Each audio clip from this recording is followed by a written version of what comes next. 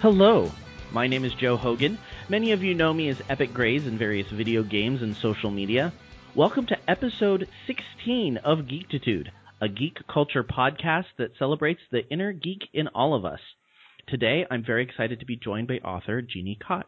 Hello. How are you doing this morning, Koch? I am doing great. How are you? Awesome. I'm doing great. Nice kind of sunny afternoon out in Palm Springs, so that's enjoyable. And it's beautiful here in Phoenix, too. Very nice, very nice. We're going to jump right into the interview. Go ahead and tell us a little bit about yourself. Well, I'm an author. I write the Alien Catherine Kitty Cat series for DAW Books, which is part of Penguin Random House. I also write the Necropolis Enforcement File series, the Alexander Outland series, the Martian Alliance series, and a whole bunch of other things. And I write under a variety of pen names, including G.J. Koch, Anita Ensall, Gemma Chase, J.C. Koch, and A.E. Stanton. Basically, it's a controlled form of schizophrenia, and I make it work for me. Very good, very good. What areas do you feel like you've got really strong geektitude in? Where are your geeky areas? Definitely music. Somewhat TV. It depends. Writing, I'm on a lot of deadlines. I'm on a 2-book-a-year contract with DAW, so that's 2 novels a year plus all the other stuff I write. So I'm really glad that Netflix and Amazon have sort of turned us into binging culture, because that's how I'm doing it now. I've managed to convince my husband that this is the right way, and so I can actually catch up on things as opposed to watching shows that are interesting just pass by because I don't have time. Comics, movies. I like video games, but I would not call myself deeply geek. I'd say that's where my geektitude is probably the lowest, even though 2 of our dogs are 2 pit bulls. One's named Melina and one's named Baraka. And most people, we have to explain, no, it's from Mortal Kombat, and people just look at us and we're like, the video game, and they look at us again and we move on. But yeah, so we named our dogs after video game characters. So I'm not totally out, but I would say that's lower. I haven't played Halo, I haven't played World of Warcraft and such. But I'll take anybody in pinball. Really good at pinball. When over the Thanksgiving holiday, I went to Portland with my husband, and he does not like video games in any way, shape, or form. But I made him take me to the big arcade they have up there, and he re-fell in love with pinball. We had a very good time. We're not good at it, but we had a very fun time playing all the old pinball machines. I love pinball. I am absolutely a pinball wizard, and I miss getting to play it. The game system I liked the best was our Sega, and our daughter and one of her friends broke it. Though the story still changes every year about how that happened. But we had Sonic Spinball on that. And that was both pinball and a game. It was just so much fun. It was my favorite. And millions and millions and millions of this my high score, and it's gone forever. Yeah. Years ago now, I still mourn. Yeah, I can't let it go. Are there any other areas of geektitude that you're not as solid in, you're not as comfortable with? I guess it just depends. I think a lot of us think we're all knowledgeable in some areas, and then you run across somebody else who's so much more knowledgeable that you're like, I know nothing. I think I know a lot about pretty much everything, especially if it's pop culture related.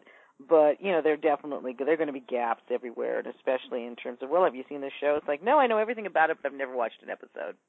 So. Yeah, I have a little bit about that with Doctor Who. Oh my God, yes, I can't stand Doctor Who. And literally half of my fans are gigantic Whovians, and I have tried watching that, and I cannot get into it. So, but I know everything about it because my critique partner and so many of my friends and my fans are so into it that I know everything about it. I just can't handle watching the show. Yeah, I'm a little bit the same way. I'm trying. We're at my last attempt to see if I can do it because, and I'll talk a little bit about that in the Keep It Geek this week. But yeah, I'm the same way, and I have students that are very into Doctor Who, and I can't relate. But I've tried. I've tried. I'm very visually distracted. So, like the joke, I could be, someone else can be watching, the 11th part of a 12-part miniseries, and they're like, oh, I forgot to put in laundry, and they get up and they leave. I'm watching the same episode of Gilligan's Island again for like the 30th time because it might change. And so if it's on, I watch commercials. I watch this stuff if it's on. It's very difficult for me to turn away. And I've tried Doctor Who 3 different times, just randomly turned it on, and I'm checking the watch and the clock, and I can't wait for the next commercial to come so I can leave. And I was at the Hugo Awards a couple of years ago when Worldcon was in San Antonio, and I'm watching, and they had 2 Doctor Who episodes up for best, TV movie kind of thing. And I thought, okay, here we go. Now I'm going to see the 2 best episodes from the Matt Smith year that everybody says is so great. And they had Game of Thrones on, and, they did the Peter Dinklage speech, and he is so fabulous. I'm a huge Peter Dinklage fangirl and have been since before he was cool. It's just amazing, right? And I'm like, oh, wow, I'm really waiting. Both Doctor Who snippets, I'm just like looking in the dark, looking at my watch, when is this over? It just does nothing for me, and I won't even try anymore. It's just not worth it. I have accepted it will never appeal to me. It is just not my cuppa. It's never going to be, and I'm stopping trying because there's other things I'd like to do. Yeah, exactly. And as we say quite often on the show, not everybody's going to be a geek at everything, and that's okay because there's just not enough time in the day. Exactly. So you are working on quite a few things with all your novels. Yeah. But what projects do you have running right now? Well, I write, in addition to novels, I also write short stories, novellas, novelettes, and so forth. So I have, right now, actually, I have another short story that's due in 2 days. I'm sure I'll get it done, cough, choke. Then I have another short story due for a different anthology. I just turned in one I basically have 3 short stories due for 3 different anthologies. One I just turned in yesterday. One has to turn in Sunday, and then the other turns in next month. I've got to work on, I just turned in December and finished the edits on this in January, Camp Alien, which is the 13th novel in the Alien series. And so I have to work on Alien Nation, which is the 14th, which is the next one due there. I need to work on the second book in my Necropolis Enforcement Files series, the follow-up to The Night Beat, which is Night Music. And that has to come out because I have a licensing deal that we're doing soft openings at Tucson Festival of Books and Phoenix Comic-Con, but we're doing the hard opening at San Diego Comic-Con, so that second book has to be done and in my hot little hands so that we can do the promotion that needs to happen. And then I also have the next installment in my Martian Alliance Chronicles series that needs to get done. But those 2 novels and these 2 other short stories have to get done first. So you're just a very busy person. I don't sleep a lot, yeah. And I review for Slice of Sci-Fi, which is the only reason I get out to movies, and really the only reason I watch television at all right now is because we do. For example, I got the Deadpool premiere. I'm so excited. Love Deadpool. And so, I've got that. I've got the review to do for that. I've got a couple other movie reviews that I'm going to, and then we do a 5 episodes in thing at Slice where we'll watch a show and we'll write a review after 5 episodes. And that's the only reason I'm seeing any television right now because I'm so busy. But the binging is great. I can wait for 5 weeks, binge it on a weekend, and then do my review, and I'm great. I know if I'm either sick or leaving. Yeah, what was your last 5-episode binge review? Supergirl, and that should be going up, I think, this week. So. And how did you feel about it? I really like it. I really like it. Yeah, I like the very, very strong feminist twist. I thought I was going to hate Calista Flockhart's character, and I love her. Love the actress they have for Supergirl. There are a couple things in the last episode that I saw, which is not the last episode that has aired, because we're stockpiling them again. Since I've done the review, we have to wait so I can get writing done. But there are a couple things that are happening that I hope they pull out of, because I don't necessarily like how a couple of things are going. But I trust the production group that's doing it very much. Because, I mean, Arrow's awesome, Flash is awesome. I'm really happy with Supergirl. So looking forward to Legends of Tomorrow, which, again, we're stockpiling. Did watch the Lucifer premiere, though. So. I saw that at Comic-Con over the summer, this last summer. And I didn't bother because it didn't sound like something I wanted to see, so I didn't even try to get in. Yeah, I thought it was a friend of mine is a big Lucifer fan, and I just felt bad because they turned it into another procedural. Yeah, it is. And it's funny. We finished it. I said, oh, it's elementary, but Holmes is the devil. Yeah. That's exactly what I felt like. I am going to we're going to stockpile the other 4, and I'm going to do 5 episodes in and see how I like it. I really liked the actor that they picked for it. I did enjoy it. I love D.B. Woodhouse, who is playing the other angel, and I like how all of that is scary and different and everything else. I'm with you. It's like, oh yeah, it's a police procedural, fabulous.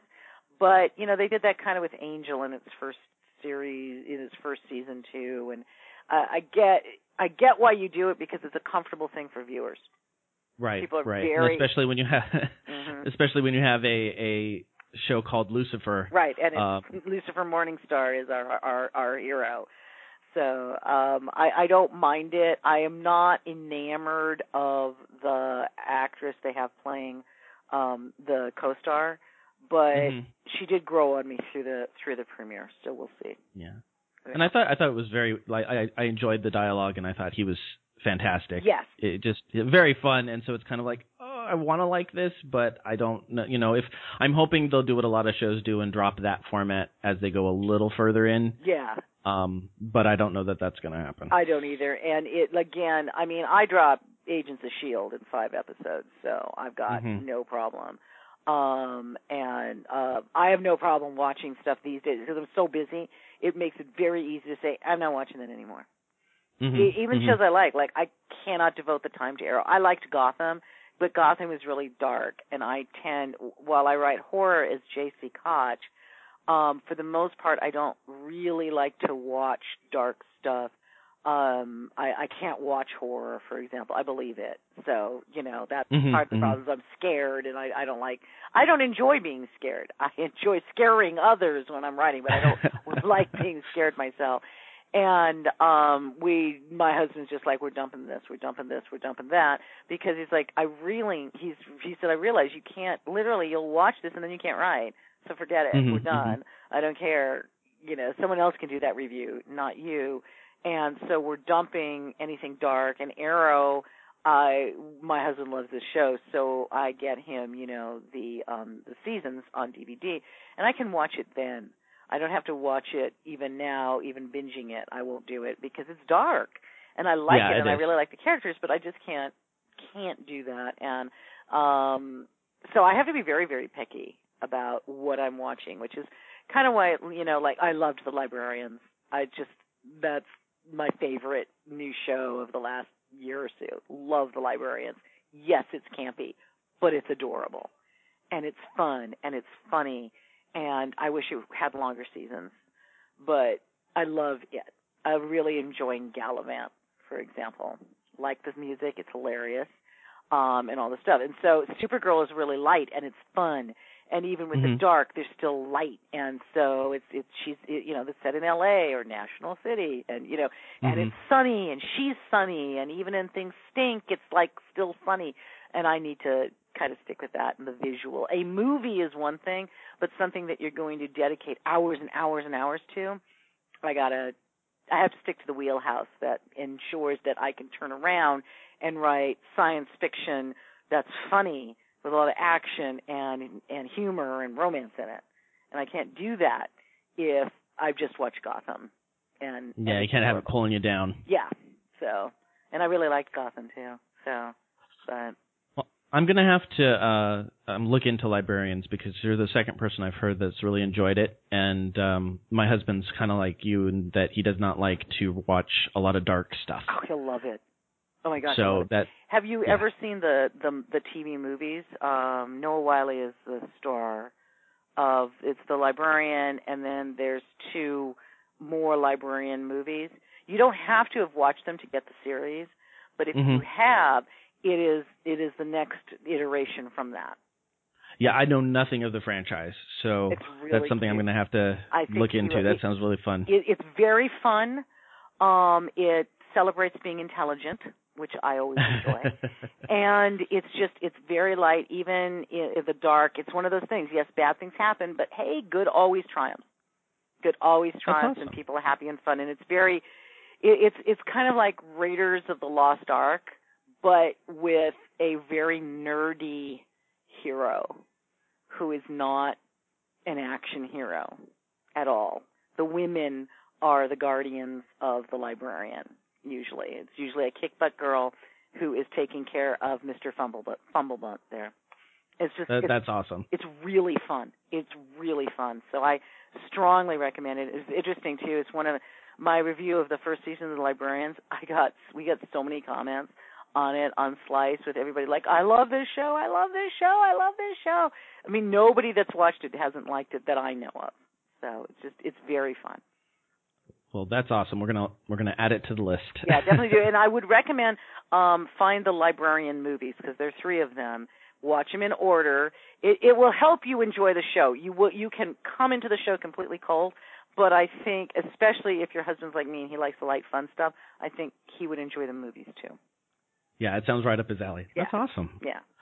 Very cool. Overall, what would you say your favorite fandom is? The ones my fans have around my books. That's probably wrong to say, isn't it? But it is because no, not at fandom. all. Fandom around something I created is pretty awesome. And the first fan letter I actually got before Touched by an Alien, which is the first book in my series. That came out 3 weeks. I got the fan letter 3 weeks before the book released, and wow. I almost threw it away. But it was from a fan, Karen, in Netherlands, and her bookstore just got the books and put them out 3 weeks early because what's the release date, right? Mm-hmm. And she told me that she chose mine over Charlene Harris's latest, which was like, oh my God. And she loved it, and she told me how wonderful it was and everything, and I still call her first fan. But I was floored. I didn't expect to not have people buy and enjoy the books. I had never been prepared. I had not expected that people were going to send me emails and talk to me on Facebook and Twitter and tell me how much they loved my books. It's got to be so cool. It is really neat. I've had letters that made me cry with people who are like, I have a spouse or a family member in the hospital and or they're dying or something, and your books are the only thing to help me get through it. You're like, I'm gonna cry because it's like, wow, you don't know when you put something out there, you don't know how it is going to affect people. You want it to be something that affects people, and to find out that it did, and that they loved it, and they finish your book and tell you they need the next one immediately, which is a little painful because I can't write them as fast as they can read them, and so forth. It's really great, and it's a lovely side benefit I was not prepared for at all. So, that's awesome. Yeah, it's very cool. So it's really neat. Other than that, which one that I am in the most, it varies. I would have said, a while ago, I would have said Star Wars, but that's not the case anymore. I would have said, X-Men, and that probably still is the case, but Deadpool, very big into Deadpool. I love Deadpool. I love Wolverine, too. Wolverine's my favorite, but Deadpool gets all the best lines. He does. And, my fandoms just vary. It's like I don't have the time to be hugely actively involved in anything other than my own stuff.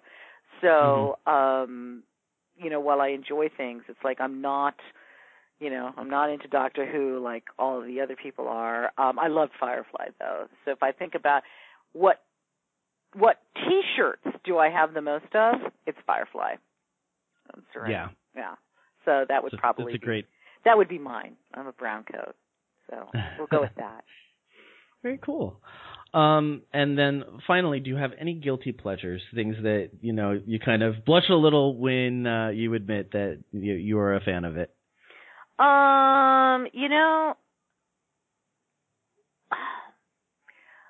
I refuse to be embarrassed for the things I like. I refuse to be embarrassed for the things I like. And I'm getting Zoolander. I have the Zoolander premiere. Okay, I have the Zoolander 2 premiere. And my editor at Slice almost didn't even hand out the premiere. It's only because I mentioned, she says, "Oh, I threw that away. Who would want to go to that?" I'm like, me? Like, I'm killing to go to that, right? I love that movie. It's hilarious. Is it? It is. Yes, but it's hilarious. Okay, so I don't really I love the first Mortal Kombat movie. The second one should not ever be mentioned, but the first one, I love that movie. Big Trouble in Little China. I'm not going to apologize for it's classic. Oh, I know, but it was, people didn't get it at the start. Right. I refuse to apologize for things I like. It's not like anything I like is deviant. You should be embarrassed if what you like is something horrible, okay? Mm-hmm. But I like all these things. I like comedies. I like action movies. Oh, okay, here's my guilty pleasure that I'm not guilty about at all. I like Michael Bay. Michael Bay, I am your woman. He knows how to blow shit up real good. And having seen the horrific Green Hornet starring, God alone knows why, Seth Rogen, okay, that was one of the worst. That was probably the worst big budget movie I've ever had the misfortune to see. I've seen worse movies, but this one had a budget. Okay, and it was awful, and there were so many explosions, and none of them were good. And I left that watching that, and I turned to my husband and I said, "Michael Bay is an auteur. People just don't understand what an artist this man is, and how hard it is to make explosions seem lyrical and fitting as opposed to what they did with Green Hornet, which was just a travesty. The Green movies that year were terrible because Green Lantern was the biggest sin. It was boring. But yeah, it really wasn't great. It was not. It was very dull. There's nothing wrong with it, but there's nothing right with it either. It was just boring. But Green Hornet was just a hot, horrific, negative. I have nothing good to say other than the guy that they cast as Kato was really cute. That's all I got. That's all I got. And then having seen Jobs, which was the best acted terrible movie I've seen ever. The acting was amazing, and watching Seth Rogen play Woz in that was amazing to me because I was telling my daughter that I was around, I was aware when all this stuff was going on. Okay, so the Jobs Wozniak fight and all this other stuff, all these things, all that was news.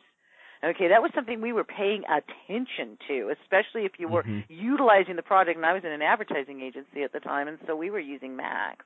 Okay, so we cared about what was going on. He captured Woz perfectly. I'm like, oh my God, Seth Rogen can actually act, which makes Green Hornet even worse. Yeah. Okay, because in retrospect, knowing that he can actually act, that he became Woz, was just like, oh, wow, that makes that movie even worse in retrospect. So I like Michael Bay, and I am unashamed to admit it. I would.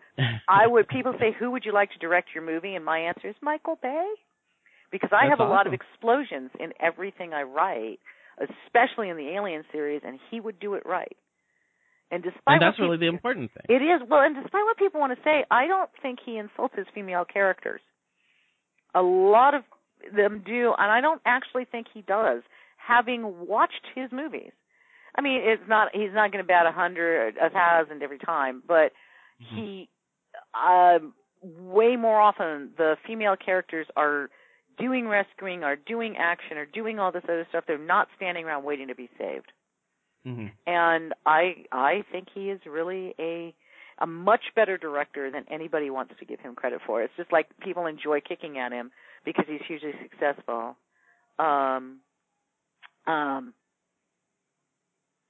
And, you know, I think they enjoy picking on him, and yeah, I just don't. I like him. Yeah. Well, that's cool. And I think, again, we very much speak out to the fact that everybody's got their fandoms and their things that they like, and that's okay, whether it's popular or not, because, you know what? It's what you like, and that's what makes you happy. So why not be able to indulge in it? I liked the first two Transformers movies. I'm not ashamed. I didn't mind them when we got into 3. I was like, I haven't seen 3. Ran out of time. Yeah. 3 didn't sound as good, but I really liked, and 4 really didn't, but I really, really liked the first 2. Yeah. So. Well, very cool. Well, thank you for sharing with us kind of your loves and likes and things that you have fun with. Oh, I have way more. I've only shared. You have a time limit, so you know. we're just getting started. We're gonna move on to the things that we did this week to keep it geeky. Okay. The big news for me this week is I am an uncle. Congratulations. Thank you. My brother and his wife had a baby girl, and so her name is Mary May Hogan. Oh. Yeah, she's named after our grandmother and her maternal grandmother, and so we're very happy to have her around and can't wait to start getting her into all sorts of geeky stuff. Yay! Yeah, so that was one thing that happened this week. I also published an article on Dumbbells and Dragons. We had the gentleman who runs that on our last couple of shows, Kenny. And so I was lucky enough once we connected to find out that he was looking for people to do articles on his website. And so I'm going to be every other week releasing an article about how I am trying to get back into shape. And awesome. It is slow going, but hopefully hopefully having that accountability will prompt me to do some of the stuff that I know I should do, but just can't get the gumption up to do it. Good man, and I feel your pain, believe me. Yeah. It was supposed to be a New Year's resolution, and now it's kind of like, it'll be a Valentine's Day resolution. That's right, darn it, yeah. Exactly. It'll be a today resolution. A today resolution, exactly. My husband and I started watching Agent Carter this season. Had you watched last season? We did. Okay, yeah, so did we. Yeah, big fan of Agent Carter. I think she's just absolutely wonderful. Yeah, I haven't seen, I think we watched the first 2 hours, but if the third hour's out, I haven't seen the third hour yet. Yeah, I think the third hour is what we watched this week. Yeah. So don't tell me anything. It's fun. No spoilers. No spoilers. And so we enjoyed that, and I think it's going in a very fun direction. I thought it was an interesting choice to take it to Hollywood.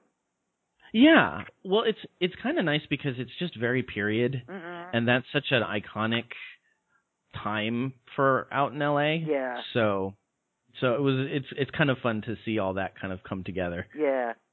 I'm kind of disappointed that they got rid of her friend, the aspiring actress, though. Yeah. Well, it's early in the season, so maybe she'll come out and, since she wants to be an actress. She is an actress, that would make sense. So I'm kind of hoping, because I liked her. Yeah, she was a lot of fun, and I think she kind of grounded Peggy a little bit. Yeah. Gave her that normal person to deal with. So, yeah. Even with Jarvis and Howard Stark, it's nice to talk to somebody who's working at the diner. Exactly. And then the last thing I mentioned it a little bit when we were talking about what we didn't get into. One of my favorite podcasts is called the WEC Podcast, and it's just a bunch of friends who sit around and talk about things they enjoy, and usually it's geeky. Oh, fun. And two of them are doing kind of a episode by episode review of Doctor Who. Oh, okay. Yeah, and I've seen the first maybe 3 or 4 episodes when they kind of rebooted it. I don't remember what series it is. I can't keep those numbers straight. Which Doctor? Yeah, I think it's Ninth. Yeah, I exactly. think Ninth Doctor is the reboot. I think that's and so Eccleston, but it could be Eighth. I don't know. Yeah, and so it starts with the episode with the mannequins, which just kind of projects weird, and I don't know that I want to be involved in this fandom. Yeah. But they talk about it. They talk about it, and they're big fans. They talk about how going back and watching that episode, they're like, it's not a good episode, and we have issues with the companion, and we have, they start picking it apart. Mm-hmm. And so I'm going to kind of stick with I'm going to try and keep pace with them and see if that gets me to invest a little bit more, knowing that, what I've heard is you have to get through the first 6 episodes to get into it. And so I'm hoping that will do it for me. But I do think it's one of those series that either you are a fan of and you love it, or it's just not your cup of tea. Yeah. I always find it interesting when we're like so determined, I'm going to stick with this. My question is why? Yeah. Why? You know, what do you get out of this? It's like, I get enjoyment. Well, you're suffering to get that enjoyment. There's no point when there's so many other things you could be doing. I think that to me that's the biggest trap television has on us, is that they've convinced us that we need to dedicate time even if it stinks, because it'll be better, because we need to support it. It's like right now, if you look at television, we don't need to support any geek shows. It's a glut. Okay. Right. So none of these shows need my support. And I remind myself of that because it's unless you're a Nielsen household, probably doesn't matter. And it's, we act like if we don't do it, who will? It's a television show. Right. Didn't matter what people did for Firefly, it's still gone. And it's not, Yeah. And you just have to accept it. And other shows go on forever. And it's like they're not in trouble, or if they are in trouble, whatever.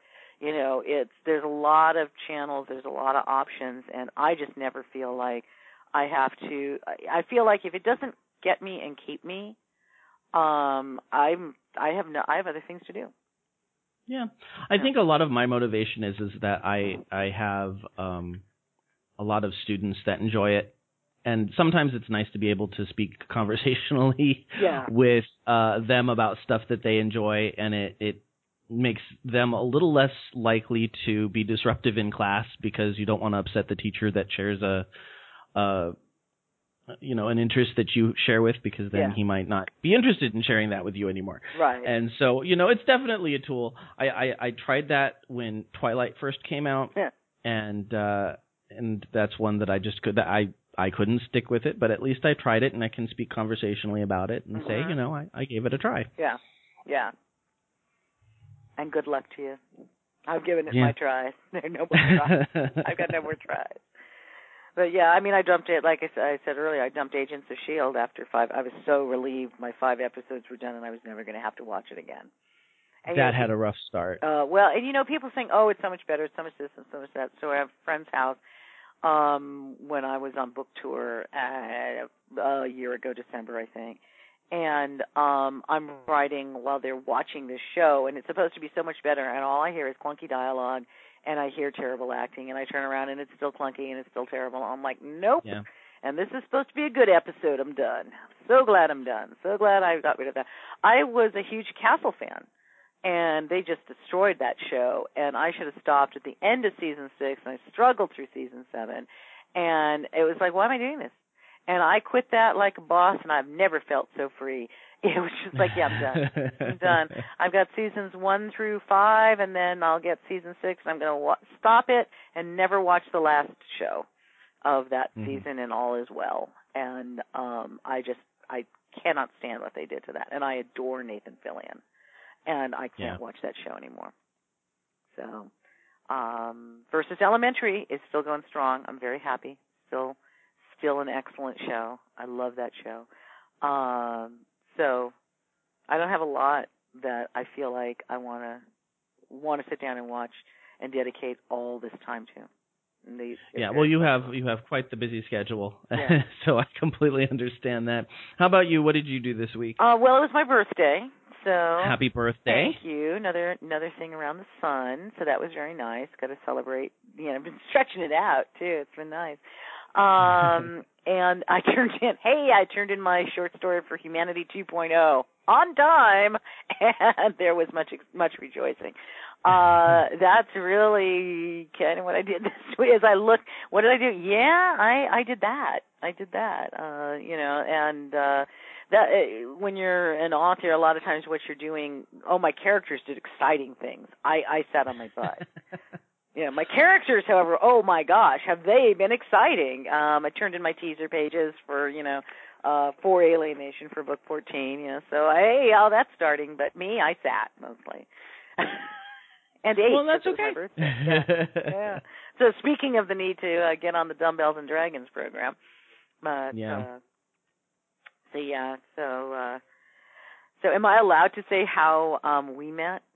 Yeah, absolutely. Okay, well, I think that's a great thing. Kenny from Dumbbells and Dragons is my future son-in-law.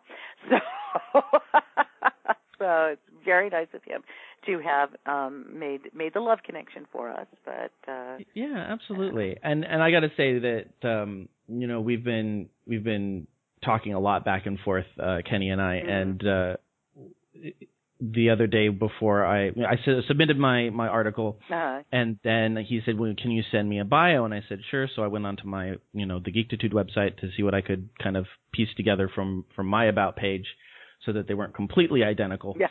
And I said, you know what? I know I wrote about Dumbbells and Dragons earlier in my in my blog's life.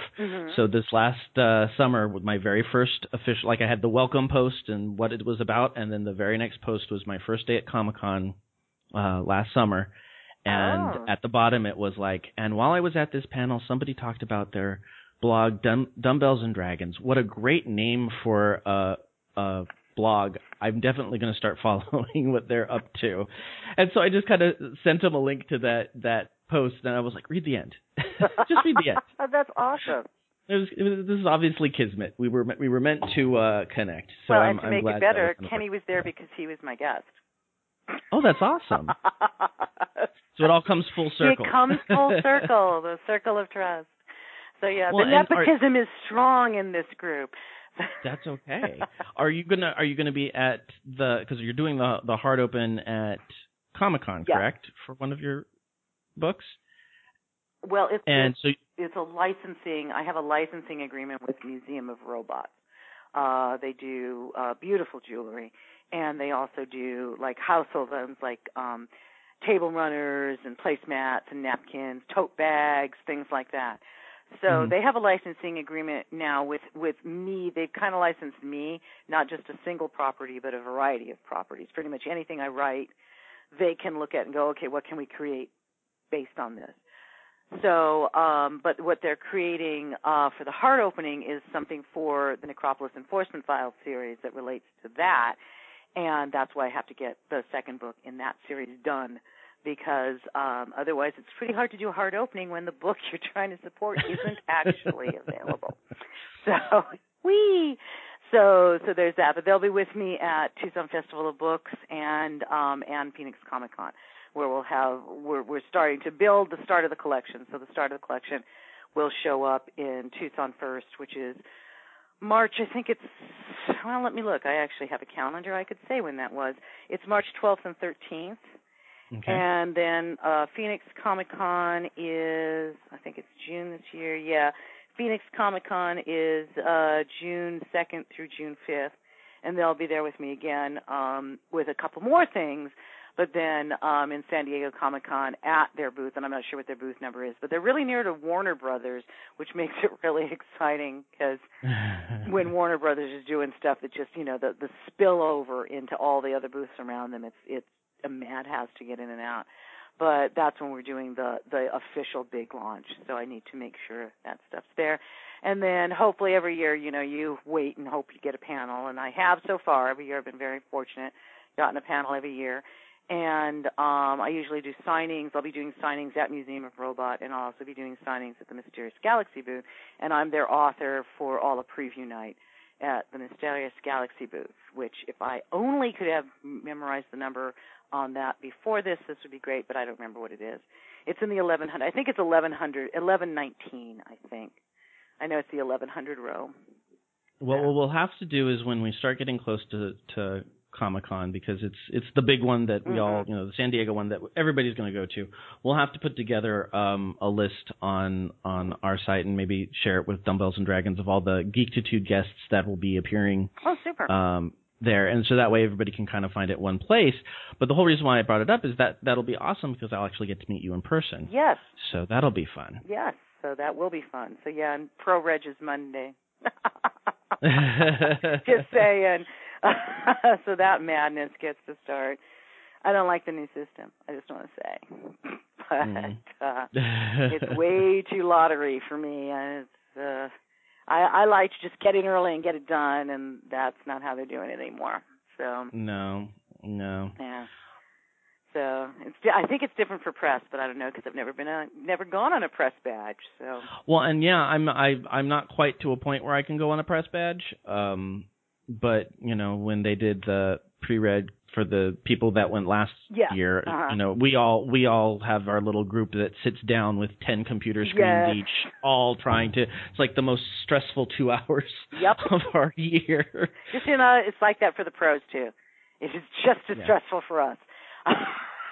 Well, it's even more so because if I don't get to go, I get to, be disappointed, and that's that. But you guys are networking and getting work done there, so it's kind of a bigger deal. Yeah, I miss the days where you paid $60, you went in, you went right over to the terminal, ordered your tickets for the following year, and then got on with your convention. Yeah, well, you can still do that at Phoenix Comic Con, which, by the way, I heartily recommend you guys should come to.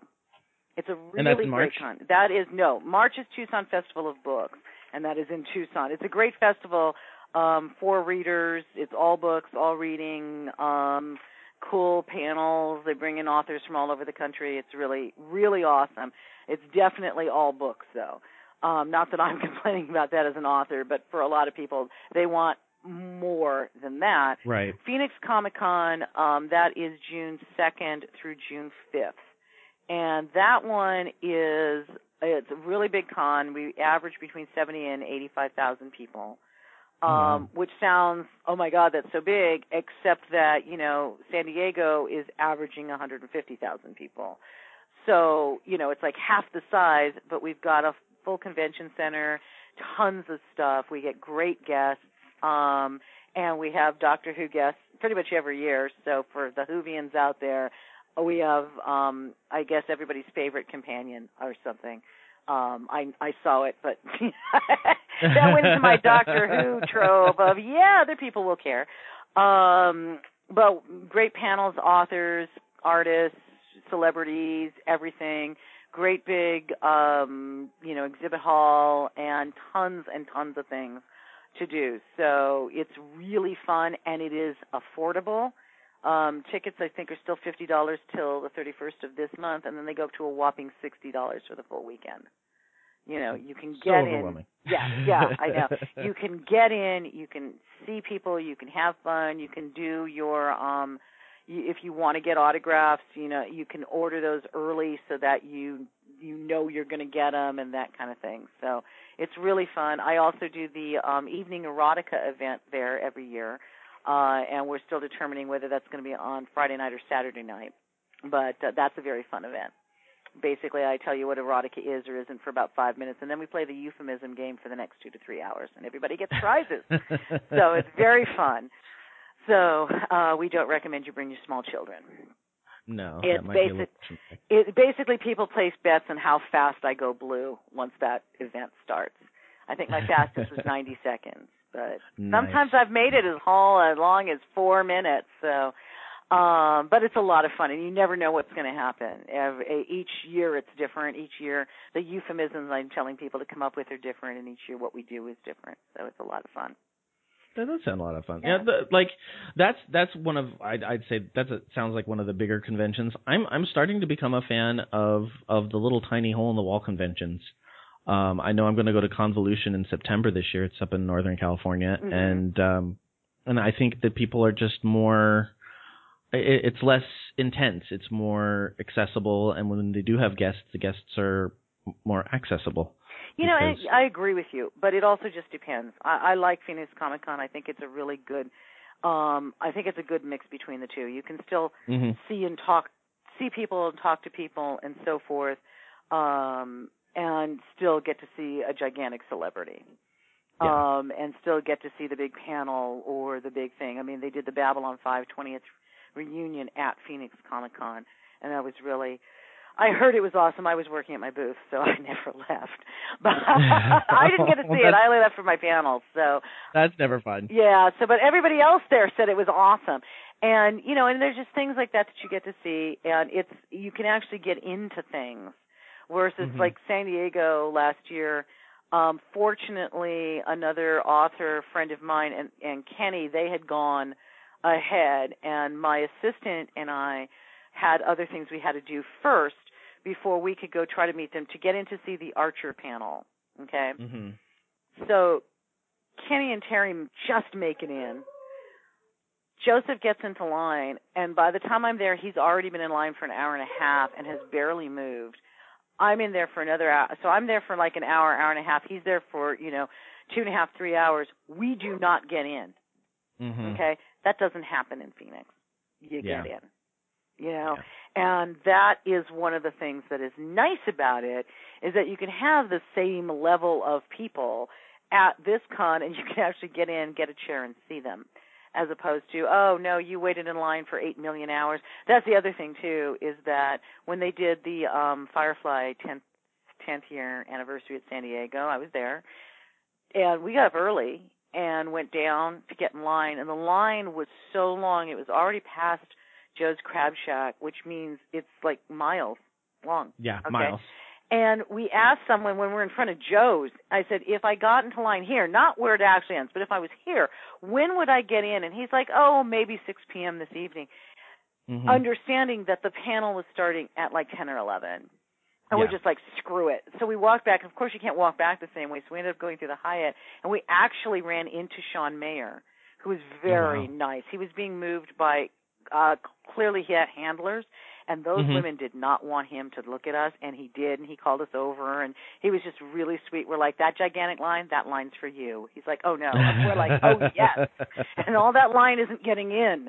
But just so you know, they didn't put you guys in the right room. Put you in ballroom 20, you should have been in Hall H, and even then, all these people wouldn't have gotten in. Yeah. So yeah, they've got to start doing something different at San Diego. There's all these controversies with the rebuilding of the convention center, and I don't know that it's going to get better. And I'm perfectly happy with it going somewhere else. I vote for Vegas, by the way. So do I. A huge Vegas proponent. It's got the best cab service in the country, okay, number one. Number two, you've got 3 or 4 convention centers there, maybe 5. They're gigantic. They have more than enough hotel rooms, and they have hotel rooms that run the gamut from your price range without you having to walk miles to get in. They don't have to do buses. All you have to do is walk down the strip or get in a cab.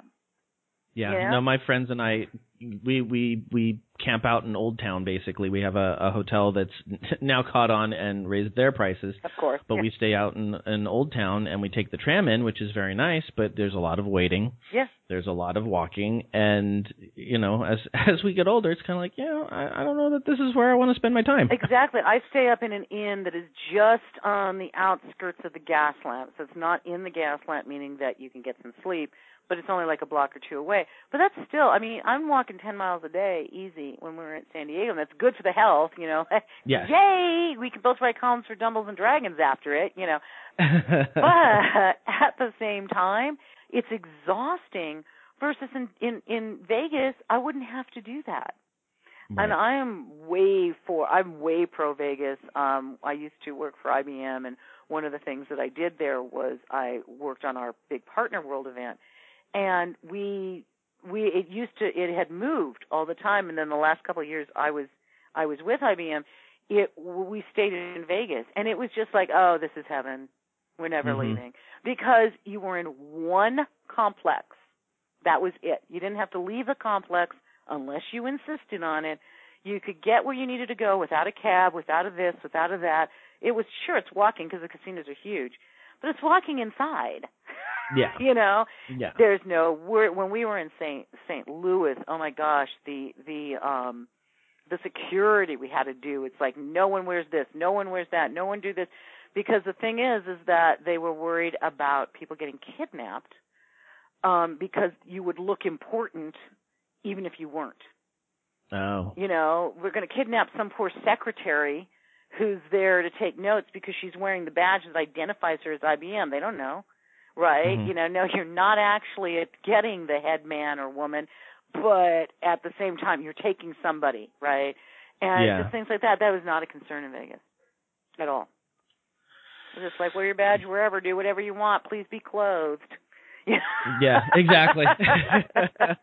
No, I've got some friends that are like, no, it won't be the same. And it's like, no, it won't be the same, but right now I don't know that what we're getting is what is the best thing that we could be getting. Right. I know it's not. And it's not. I mean, I having been a business traveler for much longer than I've been an author, actually, I am bitterly resentful of how San Diego jacks those hotel prices up. They are 4 times what they should be. And they remove amenities that are there normally. Yeah. So, and what makes me angry is that the people that are coming, the regular people, this is their gigantic family vacation. They've saved up all year to be able to come here. And you have the restaurants don't jack their prices. The hotels do. Okay, so now how is a family of 4 going to do anything other than the con? And people are like, well, that's what they're there for. Yes. But you know what? Your kids maybe want to go to SeaWorld or somewhere else. Heck, let's go to Disney. Let's go up to Anaheim. Okay? Let's go move it to Anaheim. WonderCon seems to be handling it okay. You know, it's like, oh, but then they'll go to Disneyland. So what? So what? Oh, then they'll gamble. So what? You know what? If you spend a fortune of money to come to Comic-Con, I'm going to tell you that the last thing you're looking at is the casino. Right. Okay? But it's nice if it's there. Okay? You know what also is nice? A million restaurants. That's really nice. Yes. Well, and the other thing that they don't, like, the reason why people will do other things is because they know they're not going to get into Hall H. They know they're not going to get into these other places. So, of course, if you make everything a little bit more, you know, easily accessible, then, of course, we're going to go to the stuff that we're there to see. I mean, I had no problem waiting a couple hours in line to go see a big panel that I was excited about. But now I'm sorry, I'm too old to wake up at, 2 a.m. and camp out for several hours. I'm just not going to do it. No reward is worth that. You know? No. I'm firmly of the Han Solo attitude. No reward is worth this. and it's not. And the thing is that even if you thought you could get the reward, we waited 2.5 hours for nothing. Okay? 2.5, 3 hours to not get in. Yeah. Okay? And it's like, okay, 2.5 hours to get in, fine. 2.5 hours to not get in? So that was just time just completely, utterly wasted. Yeah. Couldn't do anything else, It's things like that make you very bitter. And I don't see an advantage to anyone in doing that. I think it would serve the people who are attending much more if they were somewhere where you could actually get in. Yeah, absolutely. Well, we have ranted on about Comic-Con for plenty, and I'm sure this will not be the last time on this show because it's something I am very passionate about. I've been going there for over 20 years, and it has gotten more and more difficult to do. But we are going to move on to more positive things. My God, I thought you almost said politics. It's like, oh my God, no, let's go back to ranting about the con. Not politics. Something tells me we have very similar views on that, so it won't be. I don't think it's going to be a mystery. No, I don't think. There is plenty to rant about. I just think we would be in agreement on the ranting again. Exactly. All right. So a couple of fun news items this week. I saw an article this week that California College is going to be offering free online courses dealing with comic sequential art, and the class is called Art and Relationships. It's being offered through California College of the Arts, who apparently is one of the few places that offers an MFA in comics. Well, that's because that's one of the few places where if you graduate with comics, you're actually going to get a job. Cal Arts is an amazing school. Yeah, so we'll put a link to that in the show notes, so if anybody's interested in looking into that, I think it's really cool that they're offering some free online stuff to get people interested in what they're doing. I think they're awesome, and anytime you can take a course at Cal Arts, I would tell you to do it. Yeah, absolutely. They've got a huge, wonderful reputation. I've had several friends go there, and it is a good place to go. Oh, yeah. Also, what I am very excited about, a little bit too much excited about, I think, at this point, is I am a huge Hanna-Barbera fan, especially the properties that they're talking about in this article. DC Comics is going to reinvent Scooby-Doo, Johnny Quest, Flintstones, and I'm looking at the pictures and the art that they have for this, and I am so excited. Me too. I'm really excited. Scooby-Doo, I'm a huge Scooby-Doo fan. Love Scooby-Doo. And I'm really excited with the Flintstones. I was just like, whatever. But with Scooby-Doo, I'm like, oh my gosh, this looks so awesome. I cannot wait.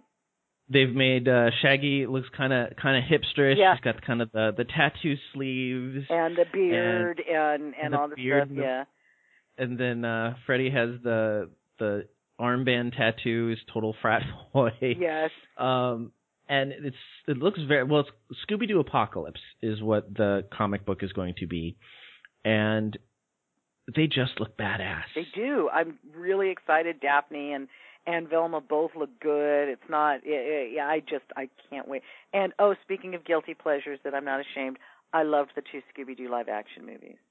I did too, and I thought what they did with spoiler alert at this point, making Scrappy the villain at the end of the first one. Wasn't that the best? That so was brilliant. So brilliant. That was so brilliant. And that was one of the ones. Our daughter was little and she wanted to see it, and I had drawn the parental short straw. That was the one that had to go with her. And we're in the middle of the Shaggy and Scooby fart scene, and which is where I got the other. And I don't normally like fart scenes, and I realized the kids are laughing. I'm laughing my head off. I'm like, oh my God, I love this movie. I'm so embarrassed, but I love this movie. We own it. We own both of them. I watch them regularly. I was watching that when I was straight out of college. My college roommate and I had an apartment out in Huntington Beach because we were working out that direction. And I was watching it, and that scene came up, and I was just rolling. And he walked in, kind of looked at me, and he's like, "Really?" And I'm like, "Yes. I don't care if it's not funny to you. Exactly. I am having such a good time right now." It was so funny, and I normally most of the fart scenes will just go right past me. I'll just be like, "Yeah, whatever." It was just so funny. I love that movie. So that's another guilty pleasure that I'm not at all ashamed of. No, not at all. Oh, also, have you seen live action George of the Jungle with Brendan Fraser? I did. Yes. I did back in the day, yes. Yes. Well, I own that as well. That would be one where I would grab my girlfriends and literally say, "So, have you seen this movie?" They're like, "Oh my God, it's George of the Jungle." I'm like, "Oh, you haven't seen the movie, have you?" Let us watch it as adults. We're all like, "Ah!" So, I feel bad for Brendan. He has lost the beauty, as so many of us do as we get older. But boy, he was the epitome of perfection in that movie, and it's a sweet movie. He was gorgeous. He was beautiful, and it's such a sweet, funny movie. George of Jungle, only here to help. So I love that movie. So I like a lot of these dorky movies that you're not supposed to, but I'd rather watch them than a lot of serious fare. I only need one color purple in my life, and I've seen it. Yes, I would definitely agree with you. So the other thing about this whole article that I was excited about is one of the properties that they're doing the Herculoids. Oh, I didn't see that. I loved when I was a kid. Oh my God, yeah. Wow, that is really exciting. They're going to combine Johnny Quest, Space Ghost, and the Herculoids. I love Space Ghost, but now I love Space Ghost Coast to Coast too much. Yes, yeah, that might be a little awkward to try and. It'll be interesting to see if they try and shift it into the serious. That's what it looks like they're doing because it's going to be their action comic. Yeah, I think they're calling it Future Quest. I loved the Herculoids. It was one of those cartoons that everybody forgets about. Yeah, no, I think it's really exciting. I hope they do a good job because of course that's always the hope. But I think it's really exciting. I can't wait. I want the Scooby-Doo for sure. I do too. When I may have talked about it on a previous episode, but when the Lego Scooby-Doo series came out, I ordered the Mystery Machine, and my husband was trying to Facebook shame me by posting a picture on it. He's a college professor, and he posts the picture on his Facebook going, "Oh, my husband." putting together his Scooby-Doo Legos in the living room, and all the responses were like, "Oh, that's so cool! Is it the Mystery Machine? Yeah. Oh, I really love that. That's really cool." And one of my best friends goes, "I know that sigh at the end of your post was a sigh of love and affection." Well, I have two Legos comments on that. One, we're asking, our daughter, what do we get Kenny for Christmas? And she's like, well, he likes Hickory Farms and he likes Legos. I'm like, what? She's like, yeah, he's like an 80-year-old man or a 6-year-old kid, just aimed for those. So we got him a Hickory Farms pack, and he was all excited, and we got him a TARDIS Lego, and he just like ripped it open and put it together during Christmas Eve while we're doing the stuff. I thought that was great. It's like that's what you want when you've gotten someone a present that you hope they're actually going to like. But I also am very good friends with Marianne Asanuma, who is the top female Lego builder who does not build for Lego. She worked for them at one time, but she is off on her own now. And it is amazing what people can do with Legos. And, because you hear, someone's doing Lego art, big deal. You have to, she's like an architect. In addition, she's built full-size. She was hired by McDonald's, and she got to build a full-size, to scale, sorry, not full-size, but to scale McDonald's franchise on stage during their big convention. Oh, wow. And imagine, she has to know how to do it before she ever gets on stage. She has to have all the pieces she could possibly need before she gets on stage, and then she's got to build it on stage. And she did, and to her it was just fun, and I'm thinking, oh my God, I could never. That's literally a degree in architecture. And when you see what some people do with it, it's not just, I put this together. It's how you put this together and how real it looks and how amazing it is. And she's done almost photographic work with Legos, where she's doing a Lego version of a picture, and it clearly that person. She did a Lego version of the Obama Hope poster. Oh, wow, yeah. Oh, it looks just like it, but in that Lego-ish look. It's just amazing. And, when you see what has to go on the inside of the things that they're building, it's just incredible. And then you go to Comic-Con and you see some of these pieces live. It's like, oh, my God, I can't believe how much work that went into it. It's not just a statue. There's something on the inside of that statue that's holding it up that they had to plan before they put one Lego together. It's just amazing to me. So it's phenomenal what some of them can do. It really is. Yeah, no, I'm just like, I write words. So she's a fan of my books, and I'm a fan of her Lego art. I think the Lego sounds like art a very mutually beneficial relationship. I'm doing the part I can handle, I'll tell you that. I cannot do the Lego part. I had a very funny experience, though, with it. It was either her or Kenny. One of them got this cool Lego, like, baseball-style shirt. And so I wear it. I especially wear it when I'm going down to do build-in on something. So we were going down to some Comic-Con. And so I'm dressed literally to load up and build our booth, right? So I'm wearing this because it's long and it's comfortable and it's going to protect my arms. And so this is what I'm in. And we stop in Casa Grande to get some food. And there is the girl behind the counter said, my little brother would just love that. He's really into Legos. I'm like, well, tell him not to stop because there's actually a really legitimate career opportunity out there for people that are good with it. Well, it turns out the whole family brings this kid over, and he's meeting me, and it's the weirdest feeling because he's totally, what he's excited about is what's on my chest, and it's not the twins, which was an unusual feeling. But I'm like getting this glory for something that is not mine. I cannot remember Marianne's name. I cannot remember the name of her company, which is Model Building Secrets. Okay, I can't remember any of this. I can just remember that one of my friends does this for a living, by golly gee willikers, and you could do it too. Can't tell your name, can't tell your company, but it was just, I've never experienced that before. I'm getting this adulation. It's like, this is not my adulation. I'm trying to pass this adulation over to San Diego, where Marianne is. And it was just funny. So it's like, every time I say, Lego sister, if you're listening, it's Marianne Asanama, Model Building Secrets, don't give up. But it was, and the whole family was just like, thank you for taking the time. I'm thinking, to not tell him anything. Yes, Yes. Well played, me. Good job there. So it was one of those, well, I could have done a better job with this if I had been prepared, but I was not at all.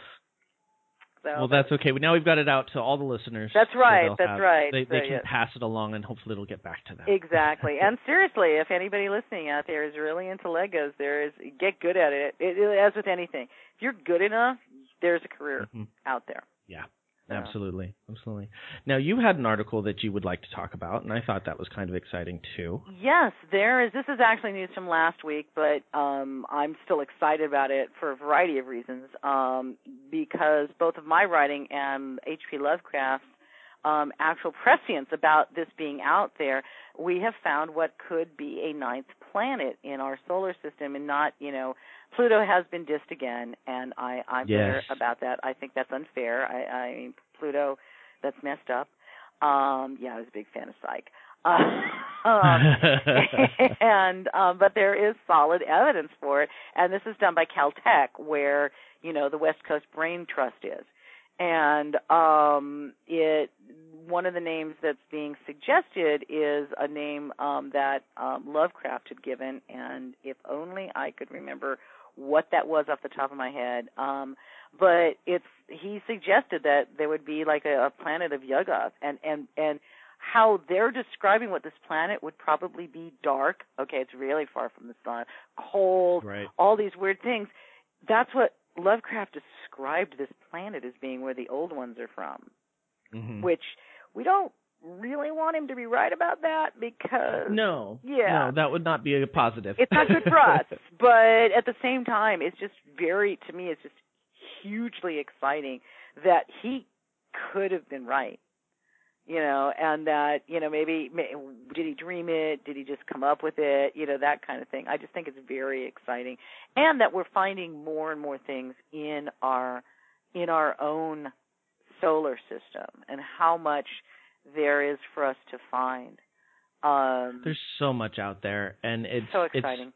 It's exciting. Sometimes it's a little overwhelming, because if you try and even consider the scope that you're talking, it boggles the mind. Yeah, it does. And I write about this, because I have aliens in my series. Aliens are on the planet, and as the series goes on, there's more and more and more and more. We're moving farther into the galaxy on things that we're discovering, even though the series is set on Earth. But a lot of the other things I write are also set out in the galaxy and everything. And our galaxy is so huge, and yet it's so tiny when you look at everything else in the known universe. And then you say, oh, and there's a multiverse. Yes. So not only is there our vast, incredible, incomprehensible to us known universe, but there's probably multiples of it. And it's just so exciting. And like you said, though, it's daunting, and it's humbling. And it makes so much of the petty crap. Speaking of politics, the petty crap that's going on, that gets turned into the biggest things in the world. That should just be normal, decent human rights that no one else should care about, that get turned into these gigantic things. Then you just go, and yet, think of what else is out there. Why are we worrying about these kinds of things? Why aren't we worrying about really the big issues? Why aren't we just letting people be people and figure out how we get out to the stars, where everything is so exciting? Look at all these things that we haven't done. Why are we fighting about all the little petty things? I would completely agree with you. I completely agree. I do love this line in the article. Mike Brown describes himself as the astronomer who killed Pluto. Yes. He's so proud of that, too. It's like, Pluto killer, and he's so proud. And the rest of us are just kind of like I mean, the first thing I thought of and I'm glad you mentioned it, because the first thing I thought of when they said, oh, there's a evidence of a ninth planet, I'm like, Pluto. That's messed up, man. Yeah, exactly. Yeah. Yeah, Pluto. And then it's like, and then my husband, who is as nerdy and geeky as me, possibly in some ways more so. I make the Pluto comment, and he goes, well, it's not a planet still. It's a oh gosh, what is it called? Like a subplanet or something. It's the same as Ceres. And I'm like, I just still consider this a ripoff for Pluto. Yeah. Pluto did nothing to Kick deserve it while this. it's down. Kick it while it's down. Pluto did nothing to deserve this treatment. It's a good planet. So, it's like everything you knew was wrong. That is one of the downsides of science, in that, we're constantly looking, we're constantly trying to find things. And so, 50 years from now, something else is going to be, Pluto's going to be a planet again. It's going to be, oh, well, no, it is a planet. So is Ceres, right? Right, exactly. Because everything, what we know, changes and we adapt with it, but it ignoring textbooks, it still just makes it a little hard. Yeah. You're trying to figure out, what actually is and what actually isn't. Oh, we've changed that again. Like, okay. Well, we all built the model. Mm-hmm. We all built the model when we were in grade school, and you were happy when Pluto was done because you knew you were finished. You were finished, exactly. And now, not only is that modeling correct, and we get an F, but now we're not done because who knows what's out there. Yeah, exactly. I think it's exciting. Yeah, it's very exciting, and it's a good transition for kind of what we had talking about today, which is science fiction, which is kind of the step in between. Yeah, very true, very true. Yeah. So one of the things, because you are a sci-fi writer among many other different genres, I just thought we could maybe talk about some of the good that's out there, and it doesn't have to necessarily be recent because there's been plenty of sci-fi throughout time. Oh yeah. But the good, maybe a little bit of the bad, or in some cases the so bad it's good, and what makes good sci-fi in the first place. Well, it's interesting in terms of what makes good sci-fi. There's been a study done, and in terms of an acceptance and an enjoyment level, the further you get from real science, the more accepting the general public is of it. Star Wars and Star Trek are the great examples of that. They're very far from science. Star Trek is closer than Star Wars, but they're both not, okay? They're both not scientifically proven at this point to be possible in how they're zooming around and doing everything. And yet they're hugely popular. They're the two most popular science fiction properties we have. And people will argue, oh, well, but Star Wars is really fantasy. Everything is speculative. And when I was first reading it, and I come to science fiction through my grandmother. My grandmother read science fiction, and she read hard science fiction because she felt that whatever man could imagine, man could create. And she said she wanted to see what the future might be like based on all of this. And more and more, my grandmother is proven right every day. There are, the stuff from Minority Report, that we're doing stuff from Star Trek, we're doing all of these things because someone else created it. The rest, someone else thought up the idea, and somebody else said, oh, we can do that. Here, let's work to get there. So it's a very exciting thing that we do as humans. Which is I think what more than opposable thumbs is what sets it apart. We have ideas.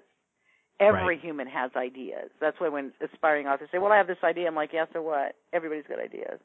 And literally, ideas are a dime a dozen. Everybody has ideas. Everything around us, look at anything on your desk right now, including how we're speaking to each other, was an idea that someone acted on and created. There's nothing that our clothing is an idea, our phones are an idea, the calendar is an idea, and so forth. So it's the action you take on the idea, how you make that idea come true, that is different and interesting and everything else. So, boy meets girl, good versus evil, man against nature, those are not original story ideas. Those are just three main story ideas, right? How you do them, how you put the words together, how you put the images together makes it different from how I do it and how somebody else does it and how Heinlein did it and Clark did it and so forth. So there's a lot of that going on, and I like that we get to see all of these things.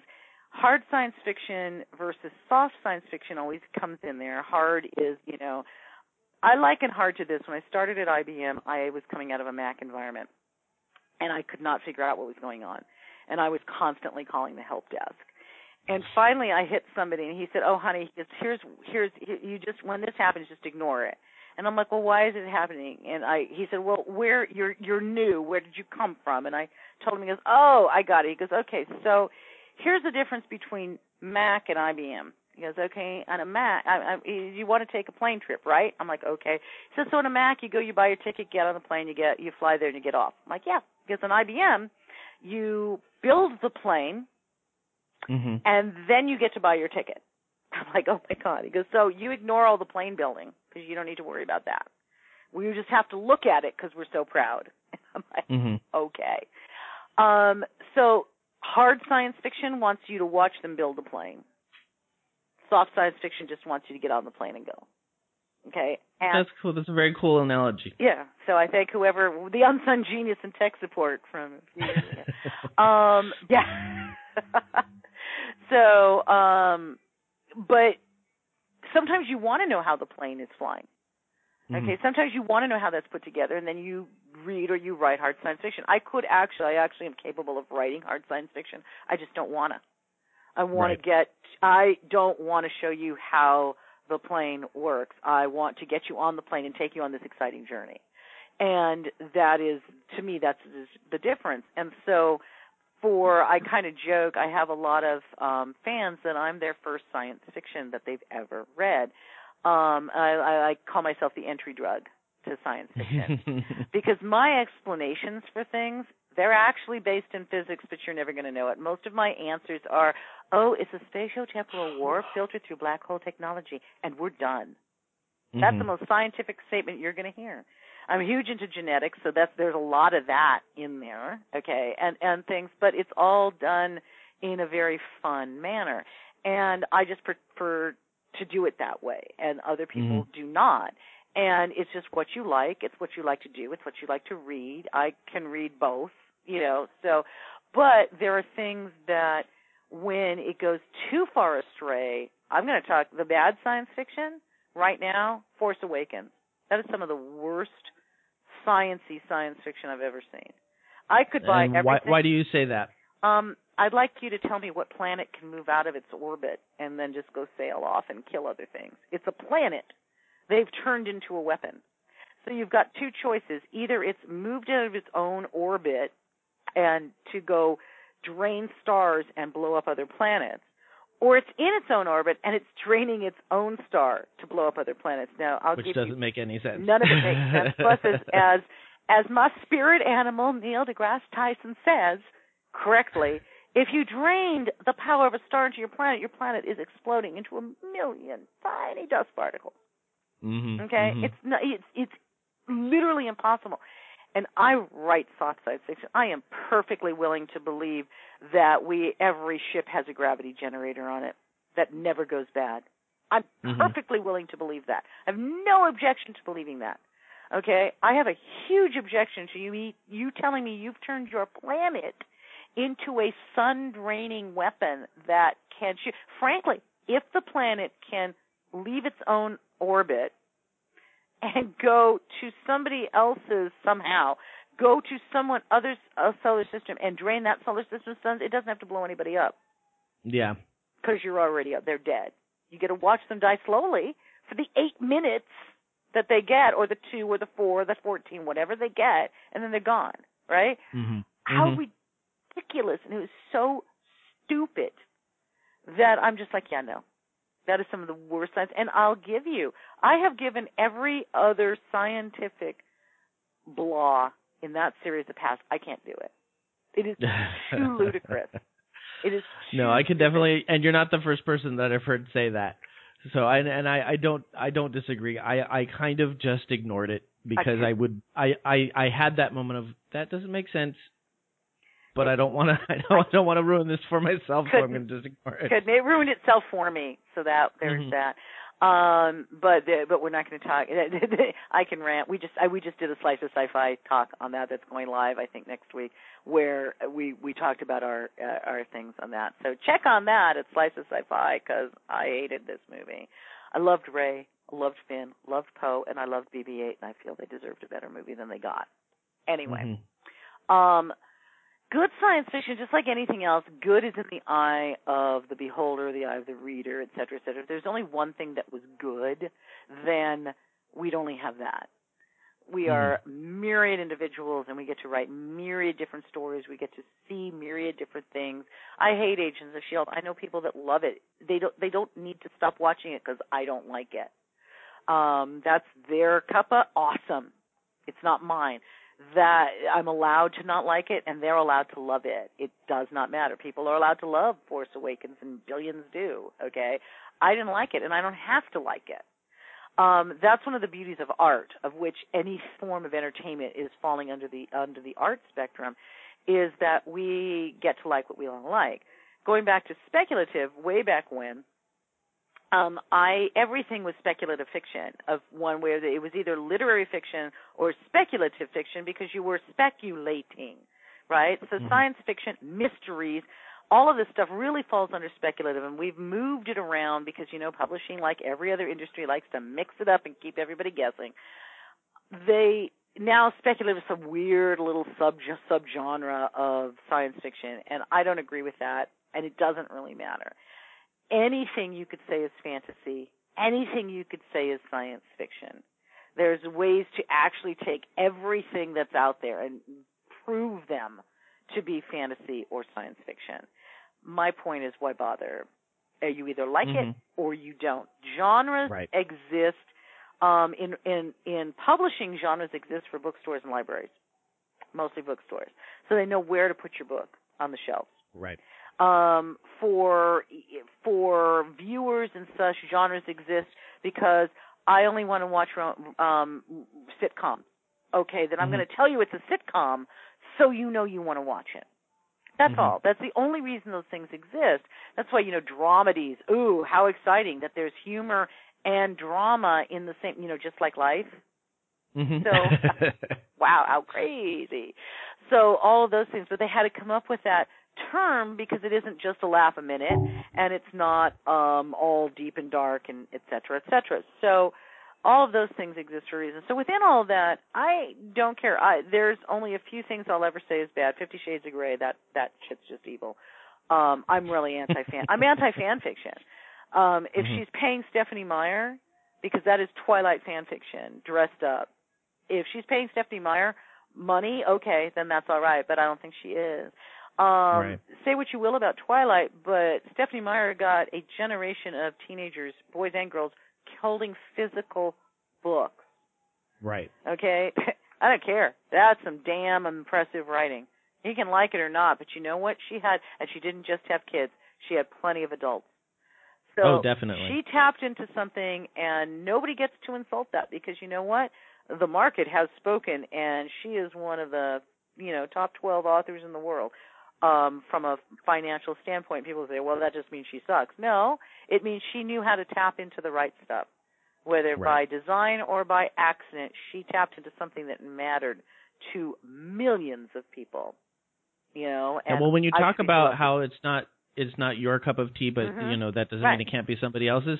I've had that conversation with students before because for me, I back in my earlier in my teaching career, I was very quick to say, oh, it's a terrible book, it's not worth your time and everything else. But then I actually sat down and was kind of schooled by a student when she got a little older, where she was like, you know what?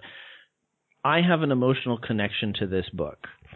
This book meant something to me when I read it, and she kind of did explain that same thing, where it's, for me it has value, and I understand why it doesn't have value for you, but that's okay because it doesn't have to. You're not necessarily the audience, and I think that was a good lesson to learn and a good thing to keep in mind, that we don't have to like what everybody else is liking. And it's okay to like stuff that other people don't necessarily care for. Right. And I don't think that we explain that to people enough. No, it's very black and white. It's very like what I like, don't dislike what I dislike. Exactly. And everyone's a critic. Yes. When I teach, I used way back when at the start of my writing career, I was going into one of the local high schools and guest lecturing at their creative writing class. And what I would do, and I do this all the time anytime I'm talking about issues like this, is like, okay, Anybody who's seen a movie or television show in the last week, raise your hand. And, of course, everybody raises their hand, okay, because everybody's seen TV, right? You know, how many of you liked what you saw? Raise your hand. How many of you didn't like what you saw? Raise your hand. How many of you told somebody that you did or didn't like what you saw? Every hand's up. I'm like, welcome to the club. You're all critics. Okay? You all have an opinion. Everybody has an opinion. Every critic has an opinion. That's just how it rolls.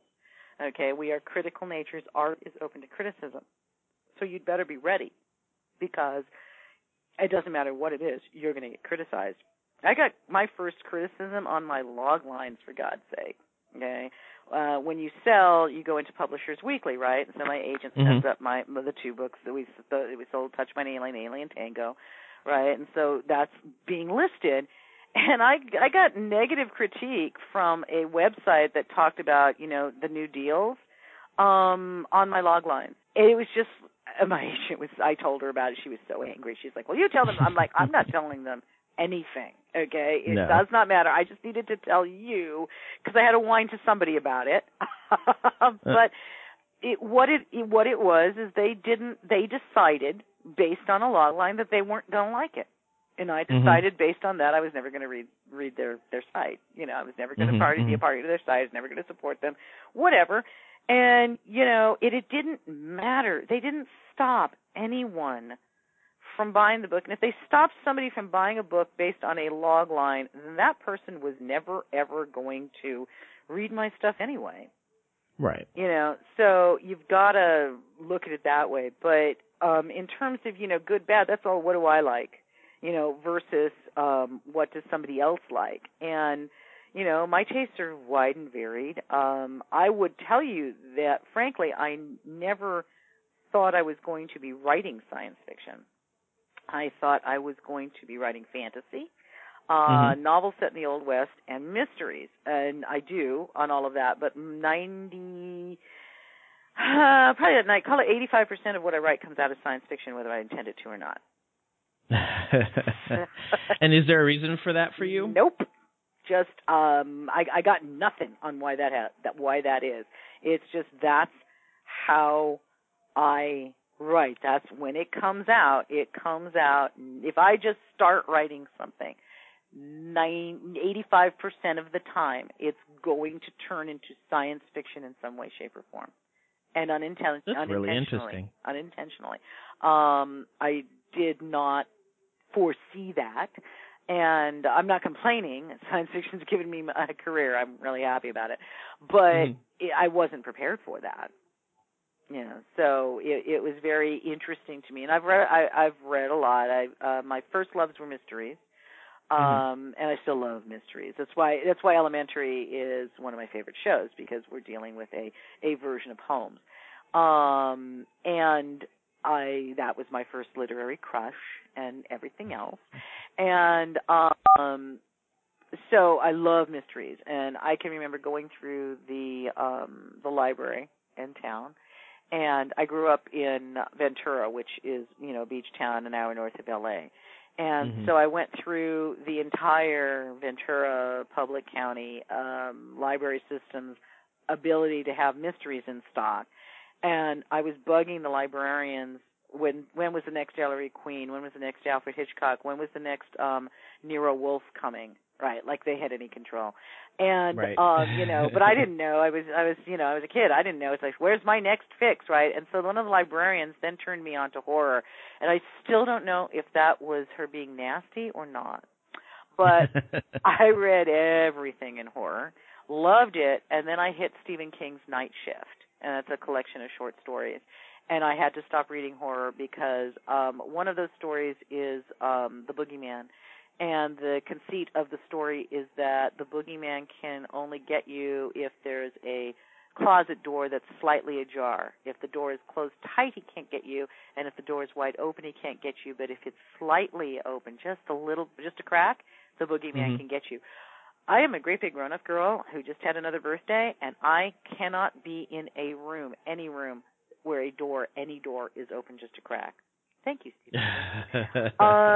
So I have to agree with you on that one. I did not read that story, but when I was growing up, I could not have the closet open. It had to be closed completely. Well, you knew the boogeyman was trying to get you. Absolutely.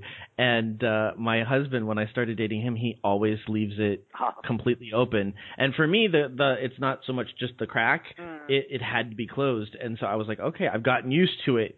But that was always a big thing. Like, there's this big dark form in my room right now because the closet is open. Yeah, no, I can handle it open or closed tightly, but I can't just a crack. And I had to stop reading horror because I realized I believe it.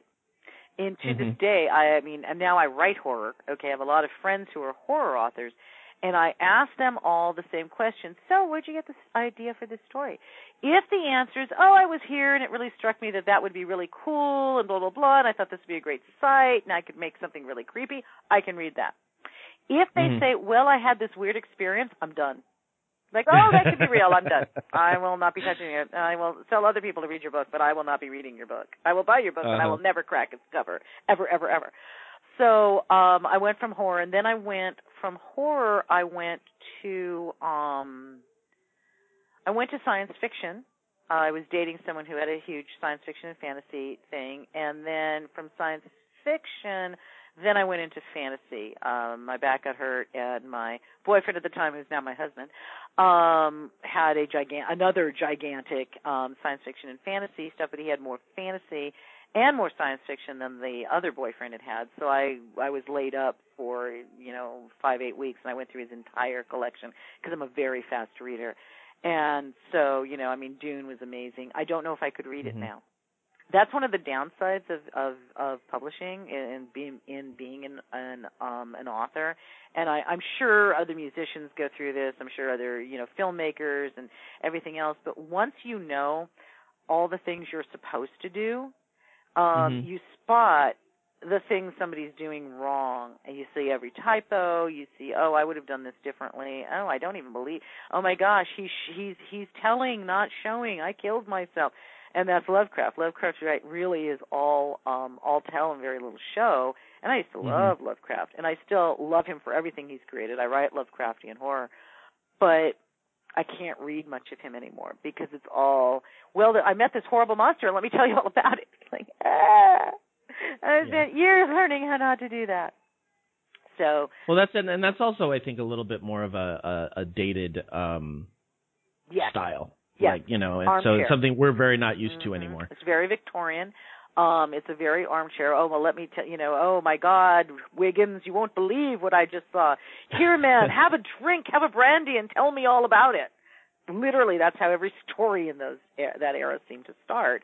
And it was great for the era. It's not so hot anymore. No, well, and we're just starting in my my English class. We're studying our annual Frankenstein. Ooh, And I love the story, but reading through the story within a story within a story within a story, and I even draw it in like little parentheses on the board. So I'm like, all right, where in the storytelling process are we now? Yeah, exactly. Which story within the story within the story are we doing? And Dracula, I mean, that's all epistolatory, which it works, but at the same time, that's still tough to get through. Yeah. So yeah, it just depends. And yet, Picture of Dorian Gray is from that era, and it doesn't read like that. No, I started reading that novel when I was working at the Queen Mary in Long Beach. I was in the attractions department, actually, and we would have these long stretches of time where we would just be sitting waiting for our next tour to go on. Yep. And I couldn't get through it just because it was taking so much focus and there was so much going on around me. It's like, no, when I finally get to this book, I need to be able to sit down and concentrate. Yeah. Because it was so rich with stuff yeah. that I was missing too much. And I'm like, I've got to put this down and go back to it. And unfortunately, life happens and I still need to go back and pick that back up. You'll enjoy it. It doesn't read like these others from the era. It's really, really quite good. And because I homeschooled our daughter for a few years, and when League of Extraordinary Gentlemen was coming out, we did a whole track on that. It's like you can see the movie, but you have to have read at least one thing by all these people, so she had read Dracula, she read The Invisible Man, which I'm with her. It's amazing. she was like, I don't even understand how Wells is popular. I said, Wells is popular because of the ideas. And at the time, they were revolutionary. And you're underwhelmed because you've seen these ideas now reused so many times that there's nothing new, and all you're able to focus on is the prose, and the prose is very, very, dated for us. I mean, the Invisible Man, basically, he spends his whole time being pissed off and running around looking for pants. That was her book report, and she was right. I couldn't argue. It was like, yep, nope, Mom can't argue about this one. She really loved the Alan Quartermain stories. Neither one of us can handle Jules Verne. My husband loves Jules Verne. And Veronica was just struggling through it. I'm like, you don't even have to finish. I can't read this stuff. And he's just like, I can't believe it. He is a brilliant author. I'm like, yes, we're not denying that he's a brilliant author. We are saying we cannot read him. It goes back to everybody's got their thing, and it's okay not to be able to do certain things. Right, exactly. So, so there's all that. So I don't really, I know we're supposed to be talking about good, bad, and ugly. I don't have a lot of bad other than, my Star Wars episode, because I didn't like it doesn't mean you won't. However, I can recommend some authors that I don't think get any play these days that I think are great. Well, let's do that, because I think that's a good place to start, and something that listeners will be able to actually use, which is what I hope people can walk away from my podcast from. Awesome. So. Okay. There's two authors, one still living, Robert Silverberg. Now, Robert Silverberg is an amazing author, and he's one of the people that they had write Asimov stuff when he died. And by the way, to be able to do that and sound like the other author is very challenging, very hard. And also he does his own stuff, and it's amazing. He is just one of my favorite authors of all time. But I never hear him mentioned in the same breath as like Heinlein and Clark, and I think he is easily as amazing. I think the worlds he creates are incredible. His short stories are all moving in a different way. He has I think it's the Intergalactic Cafe, which is a short story collection, and none of these stories are alike. You could believe that they were all written by somebody else, which is hard to do. I just think he's amazing. I think his best is the Majapur series, where it's this is fantasy, okay, but it's fantasy loaded with science in it, even though it's not onerous science. And it's about a very gigantic water planet and all the politics and stuff going on. And in a similar vein, if you will, to Dune, only I think it's far more accessible than Dune. I loved Dune. I don't know that I could read Dune now. I know a lot of people who have tried Dune, also based on my recommendation, who just cannot get through it. And I don't think you'll have that problem with the Majapur stories. There's Lord Valentine's Castle is the first one, and then there's a whole series after, and they are just amazing books. Just loved everything about them. And they're big and they're meaty. I mean, you got a lot of bang for that book. And then the other one that I love. And for me, Robert Silverberg taught me that you can write everything, and you can sound different, and that's okay. I write under pen names because my voice changes distinctly when I'm writing as somebody other than Gini Koch. So it was really important for me to know that was a doable thing, and that you could do it well, and that I could strive for that. Clifford Simic wrote, his most famous work is City, but he's done a lot of other things. I have a lot of his books. Out of Their Minds was the first book of his I ever found. I found it for 50 cents in a used bookstore. But Simic is the person that showed me that you can have the same exact theme in every single thing you write, and yet every story you tell will be different. Simic's theme was the evolution of mankind. Every single book he wrote deals with mankind's evolution, and each one of those books is different. And they are all really neat. And Out of Their Minds, cartoon characters have come to life because of our belief in them. Enough people read them. So, and now admittedly, you would not know a lot of the cartoon characters now, because like Snuffy Smith is actually an important character in this, and you have to be over 45 to know who that character is, or you have to do some research, because he was writing it in that sense topically, and the man has been dead for many years now, and so you wouldn't necessarily catch all of it, but you can catch it. There were cartoon characters. I didn't know who they were, but as soon as their name got mentioned, I was able to look them up and say, oh, that's who that is.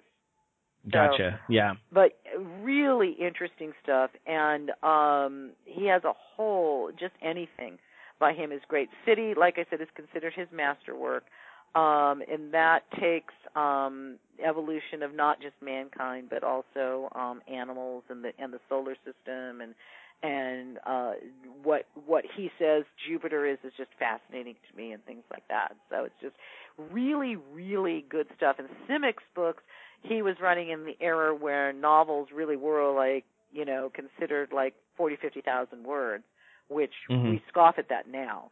But back in the day, they were, and so none of his books are what I would call overlong. So you can really have quite the little Simic fest without taking forever to get through it. But I really think he is amazing, and he was the person that really showed me that you can have one theme, and as long as your theme is something that you write something different about each time, it makes every book is new. So that's really cool. That's really a neat thing to be able to do, because I know I have to teach writing, and it's hard to find a voice, let alone be able to find multiple voices or pick a theme and approach it from multiple different directions and not get pulled back into kind of just your one mainline idea. Yeah. So I think he's just fabulous, and he does not get any of the big credit that the others do. I mean, he was considered a grandmaster, I believe, and everything else, which is, that's a nice acknowledgement by your peers, but I don't hear him talked about in the same way as I hear Heinlein talked about, and others, or Clark. And I'm not saying these guys weren't amazing, because they were, but I think Simic is easily as amazing, and just is not getting the same credit. So I'm a fan. Got to support him. Well, very good. I think that's fun, and those are definitely some series I'm going to have to put on my list. I'm going to be doing a lot of traveling over the coming year, and that's when I tend to get the most of my reading done, because there's fewer distractions. Yeah. So. Yeah. Now, I don't know if you can actually find Simic in ebooks. I don't know how much of his stuff is still available and how much has to go through like a used bookstore. I was able to find him not that long ago, if you will. Well, it's probably a long time ago now, but I was able to find him in hardback, in physical books that weren't used. So I don't know if you still can. I don't know how much of his list is still in print. Well, and there's also this thing that we always forget about called the library, which we don't utilize anymore, which is a shame. Well, people do. It's actually it's very nice. I was very fortunate. When Touched by an Alien came out, Diana Tixier Herald reviewed it for Booklist and gave it a starred review, which is huge. And I'm in mass market paperback, and those normally don't go into the library, but because of her review, I was picked up by libraries all around the country. So I'm in a lot of libraries. God love them, because libraries buy a lot of books. Yeah, it's like, yay, libraries. And I have a lot of fans, including Museum of Robots found me through the library. So that's where they picked up the first books, was at the library. So, it's sort of not only is the library helping people get the books, but they basically help me, make some good friends and get a licensing deal. Thank you, public library system. So yeah, well, and librarians are phenomenal people. Like they are, like, we talk about people who have to change their career as time moves on. Yes. The librarian of 2016 looks nothing like the librarian of even 10 years ago, but 20, 30 years ago. And they are, they realize if we want to keep this as a job, we have to make sure that we're keeping up with the times and making sure we're relevant. And I don't know too many other careers that have been that good at adapting to the changes that go through in technology and everything else. Yeah, they're I have just to agree. People. I have to totally agree. I mean, librarians, you look at what they're doing and how they're adapting the libraries, and it's just like, wow, you guys are doing a great job. It's amazing and yes, they are adapting much faster, considering how, in that sense, how old the setup is. How quickly libraries and librarians are adapting should make everybody else feel kind of embarrassed. Yeah. So especially because we kind of forget about them and don't utilize them as much as we should. Yes, not nearly as much. So I did. The first stuff I ever wrote were novels set in the Old West, and my husband is like, yeah, and you either need to dedicate or definitely list the Phoenix Public Library system in your acknowledgments, because for years I had research books out that I just kept, you could dial in and automatically renew. And I was doing that, and I finally ended up buying the books when I was forgetting to automatically renew, and therefore I was going to spend as much in fees as I was to just buy the book. Yeah. So he's like, okay, you're serious about this career, just buy the books. Okay, let the library have their copies back. But yeah, no, I was hugely, until I knew that I actually was going to do my best to do this as a career, I was renting everything from the library. I'm borrowing stuff from the library constantly. Yeah. So no, they're the best. And they buy lots of books. So use your library. Test out authors all you want on the library. We don't mind. Yeah. Well, thank you so much, Gini, for being a guest on the show today. We really appreciate it. Well, thank you. It's been so nice to talk to you. It's been very fun. I love doing podcasting. As you can tell, I'm shy and retiring. It's so difficult to get me to talk. Yes. So, and I look forward to seeing you at San Diego. And seriously, think about Phoenix Comic-Con. I think you would really enjoy it. I definitely will. I think that's going to be fun. And much to my husband's chagrin, I am trying to start getting to Comic-Cons that are outside of Southern California. Yeah. And we've got plenty of them down here, but, I think that there's a lot to be offered at conventions outside of this area and to kind of explore.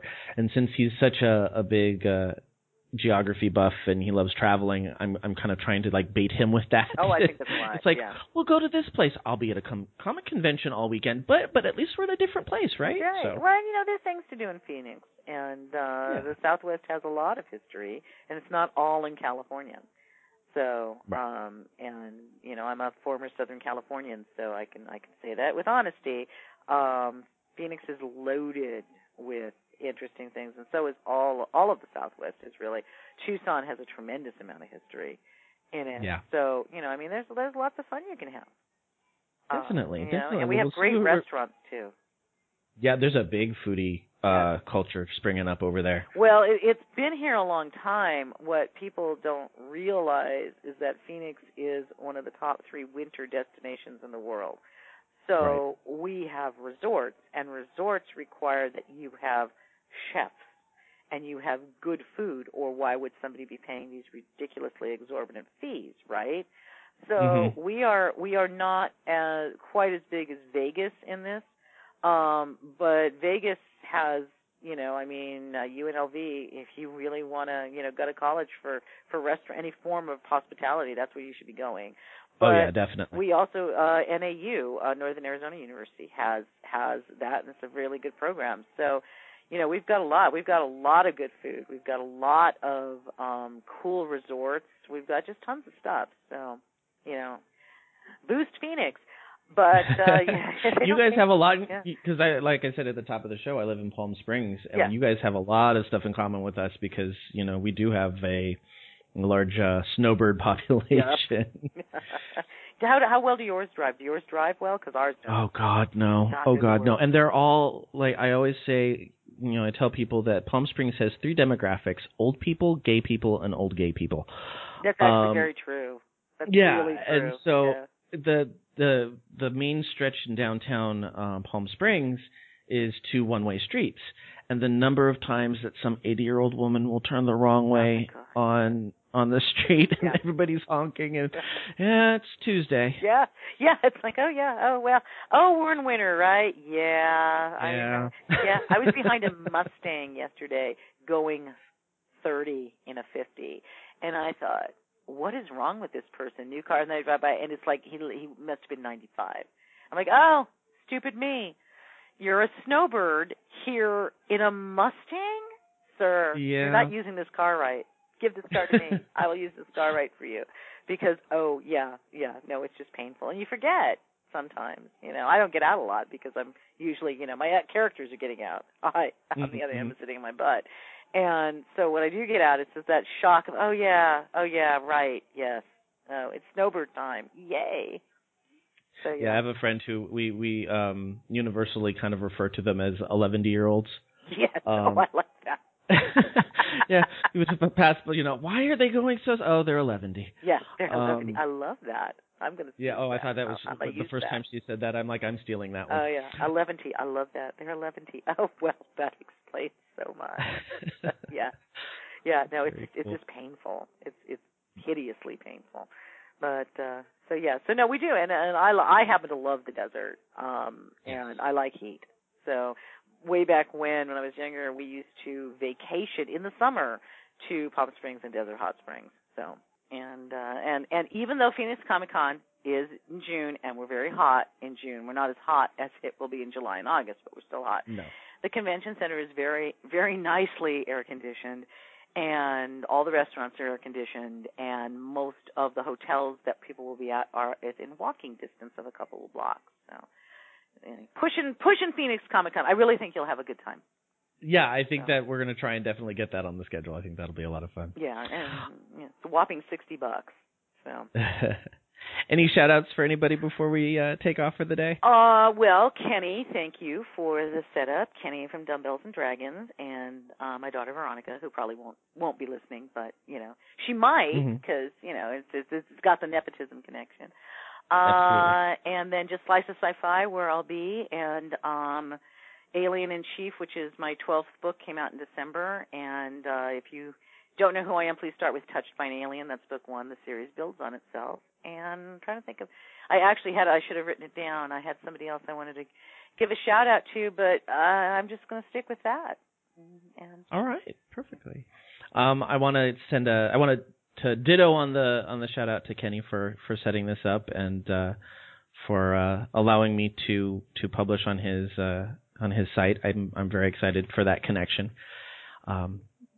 Very, very happy that we've met and we're now talking. I think good things will come of it.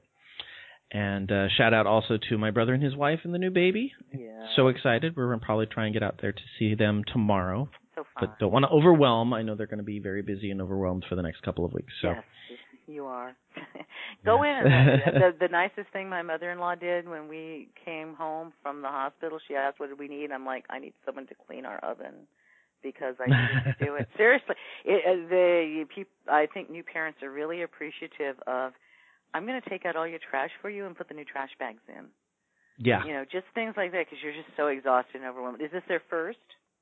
It is their first. They're really overwhelmed. So doing little things around the house that won't drive them crazy, right. It's something that's helpful. Verifying that it's okay before you do it. But, I'm going to go get you some groceries. What do you need? Yeah. Is sometimes so much better than the fluffy lamb. Because they've gotten 10 fluffy lambs. They've got 10 fluffy lambs and they have no food at all. And they're drawing shorts. Now it's like, well, I have to feed the baby. Well, but I have to change the diaper. Well, I have to do this. Where neither one of them wants to get out because they're exhausted. So all right, we just won't eat. It's fine. Yeah, that's exactly what does formula taste like? It's not good. So yeah, little things like that. Do you have anything coming up this week? I think my Supergirl review will be up on Slice. Anything that I have coming up this week is coming up on Slice of Sci-Fi. So very cool. We'll make sure everybody checks that out. Yes, please. And then anything else? I should have a new book coming out in February, Plush Life, and I'm saying should have that one. I'm self-publishing, so I have more control over that, but we're behind. Wouldn't be because of me or anything, would it? But the book's done. It's just getting all the stuff in process. We're a little backed up. Cover art isn't done and that kind of thing.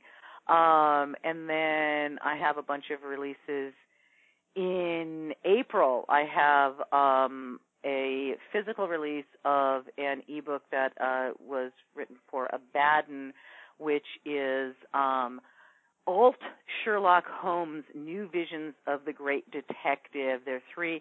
I was in a 221 Baker Street's anthology where we got to put Holmes and Watson any place, anywhere, anytime, and anyhow.